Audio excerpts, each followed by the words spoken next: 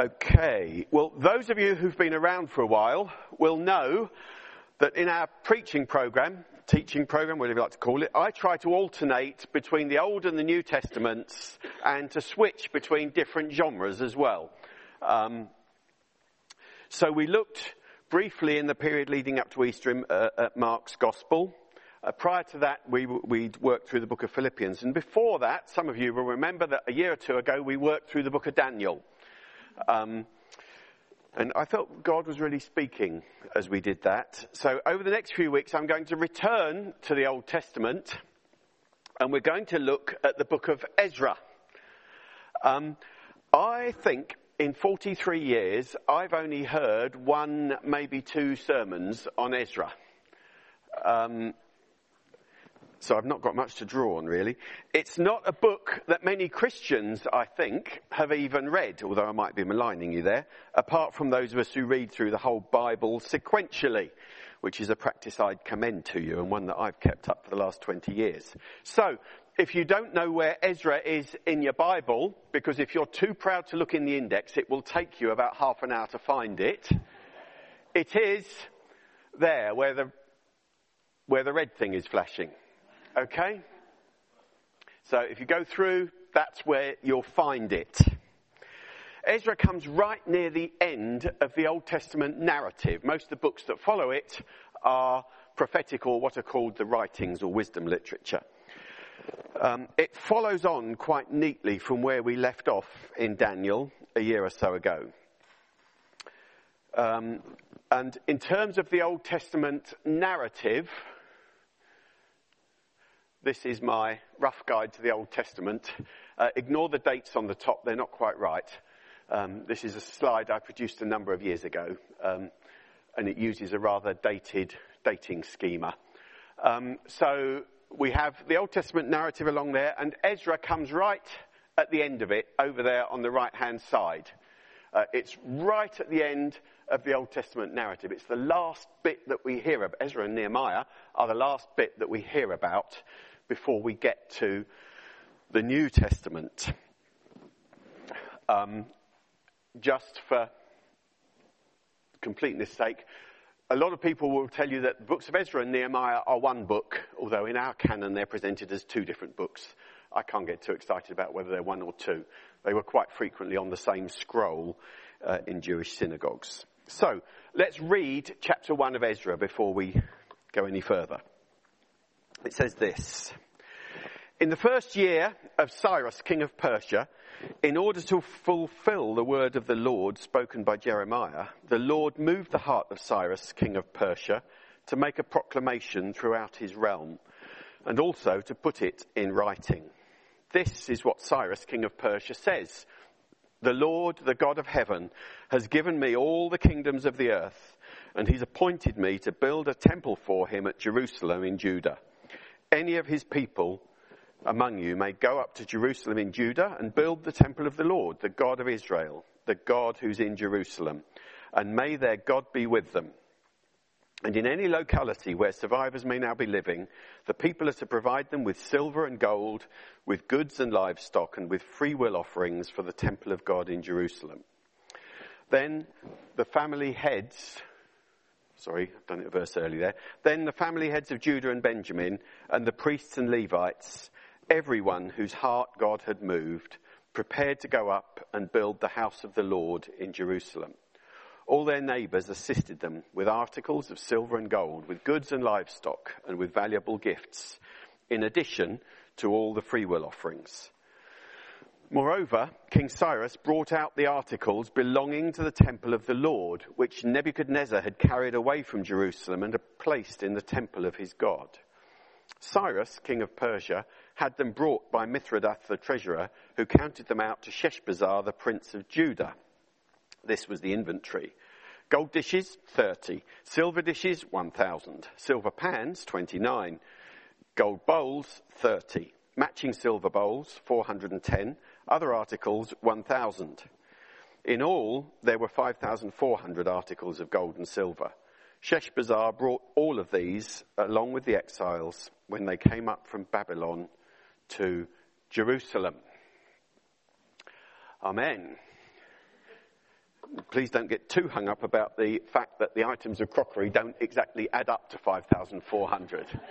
I'm sure some of you are sitting thinking, but that doesn't add up to 5,400. If you are thinking that, you're too much like me and you ought to be really worried. Right, imagine the scene. We join up with the other Jewish folk in Babylon on the Sabbath as normal.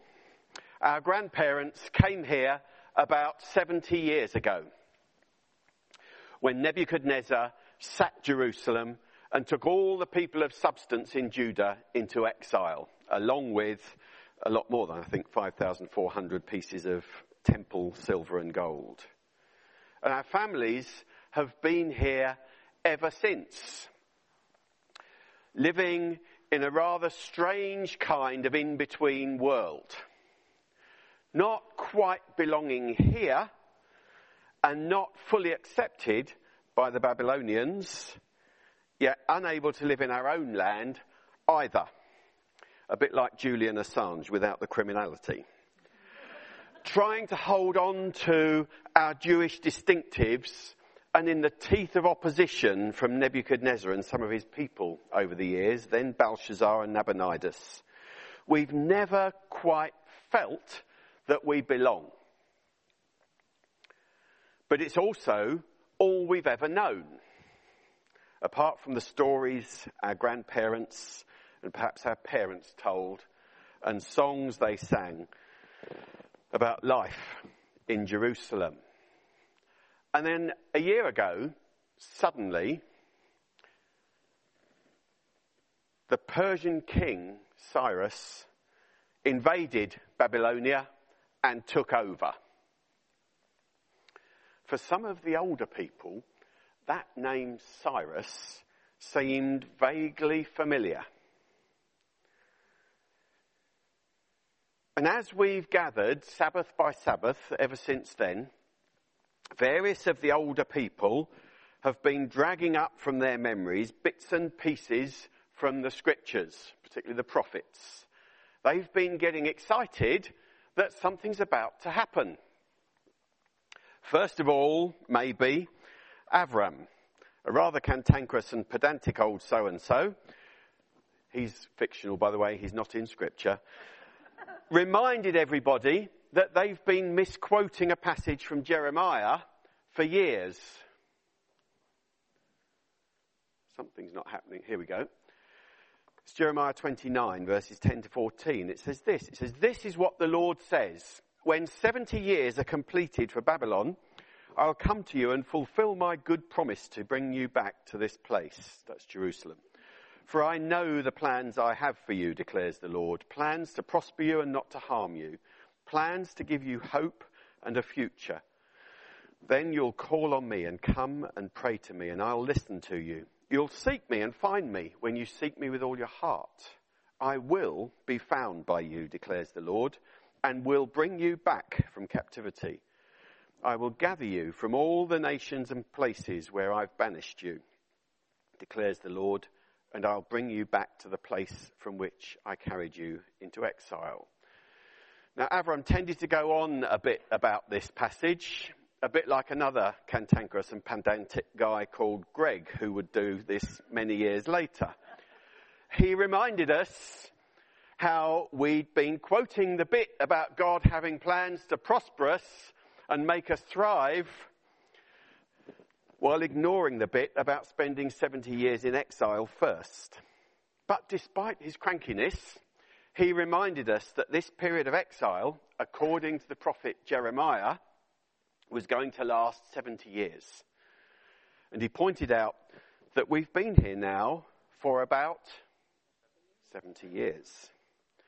Perhaps he also remembered another passage from Jeremiah, Jeremiah 25, verses 11 and 12, which says this: "This whole country, Judah, will become a desolate wasteland, and these nations will serve the king of Babylon 70 years. But when the 70 years are fulfilled, I will punish the king of Babylon and his nation, the land of the Babylonians, for their guilt, declares the Lord, and will make it desolate forever." It's worth noting Saddam Hussein tried to rebuild Babylon and failed.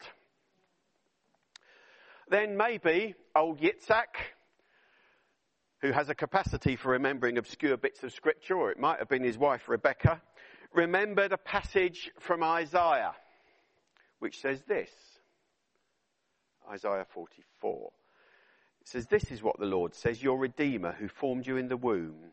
I am the Lord, the maker of all things, who stretches out the heavens, who spreads out the earth by myself, who foils the signs of false prophets and makes fools of diviners, who overthrows the learning of the wise and turns it into nonsense, who carries out the words of his servants and fulfills the predictions of his messengers, who says of Jerusalem, it shall be inhabited, of the towns of Judah, they shall be rebuilt, and of their ruins I will restore them, who says to the watery deep, be dry, and I will dry up your streams, who says of Cyrus, he's my shepherd and will accomplish all that I please.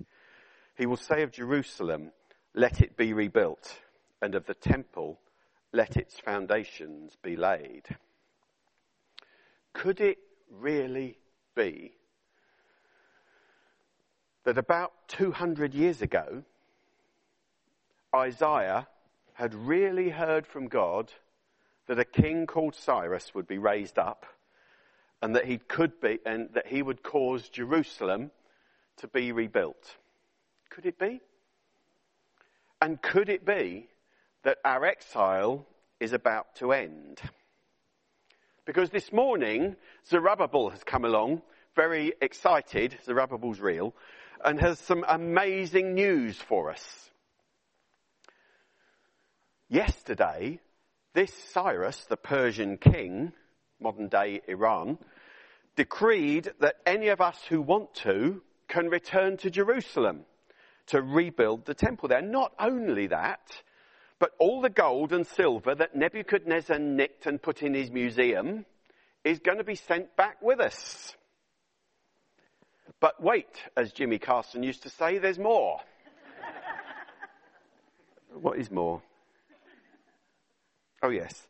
All our neighbours have got to give us money as well to cover our expenses in going back. All at once, people are getting really excited and volunteering to go back to Jerusalem to rebuild the temple. And back they go. Over 50,000 of them. If you read chapter 2, it gives you the list. And we see in the books of Ezra and Nehemiah how worship is restored, how the temple is rebuilt, and how the walls of the city are restored. Jerusalem is refortified. You can actually see, this is one of these places in Scripture that connects very directly to recorded history. You can see, and I've seen it, this. Anyone know what this is? It's not sweet corn. Sorry? Yeah, anybody could be a bit more precise? No.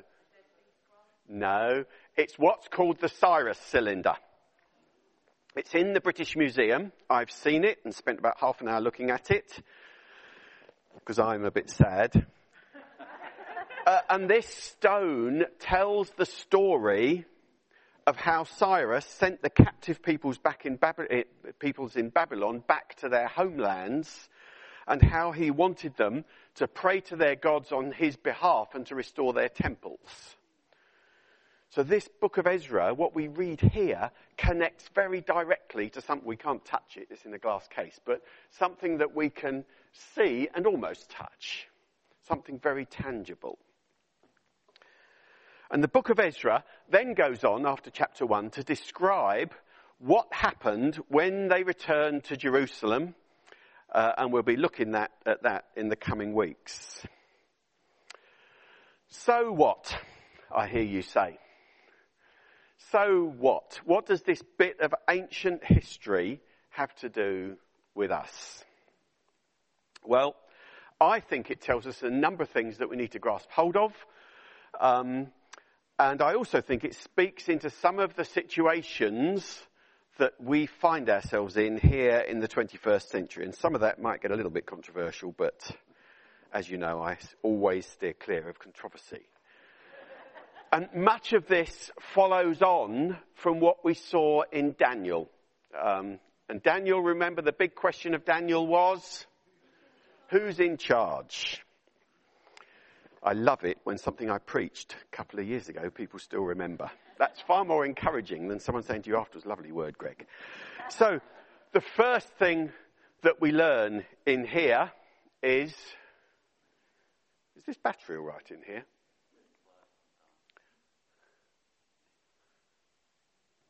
There we are.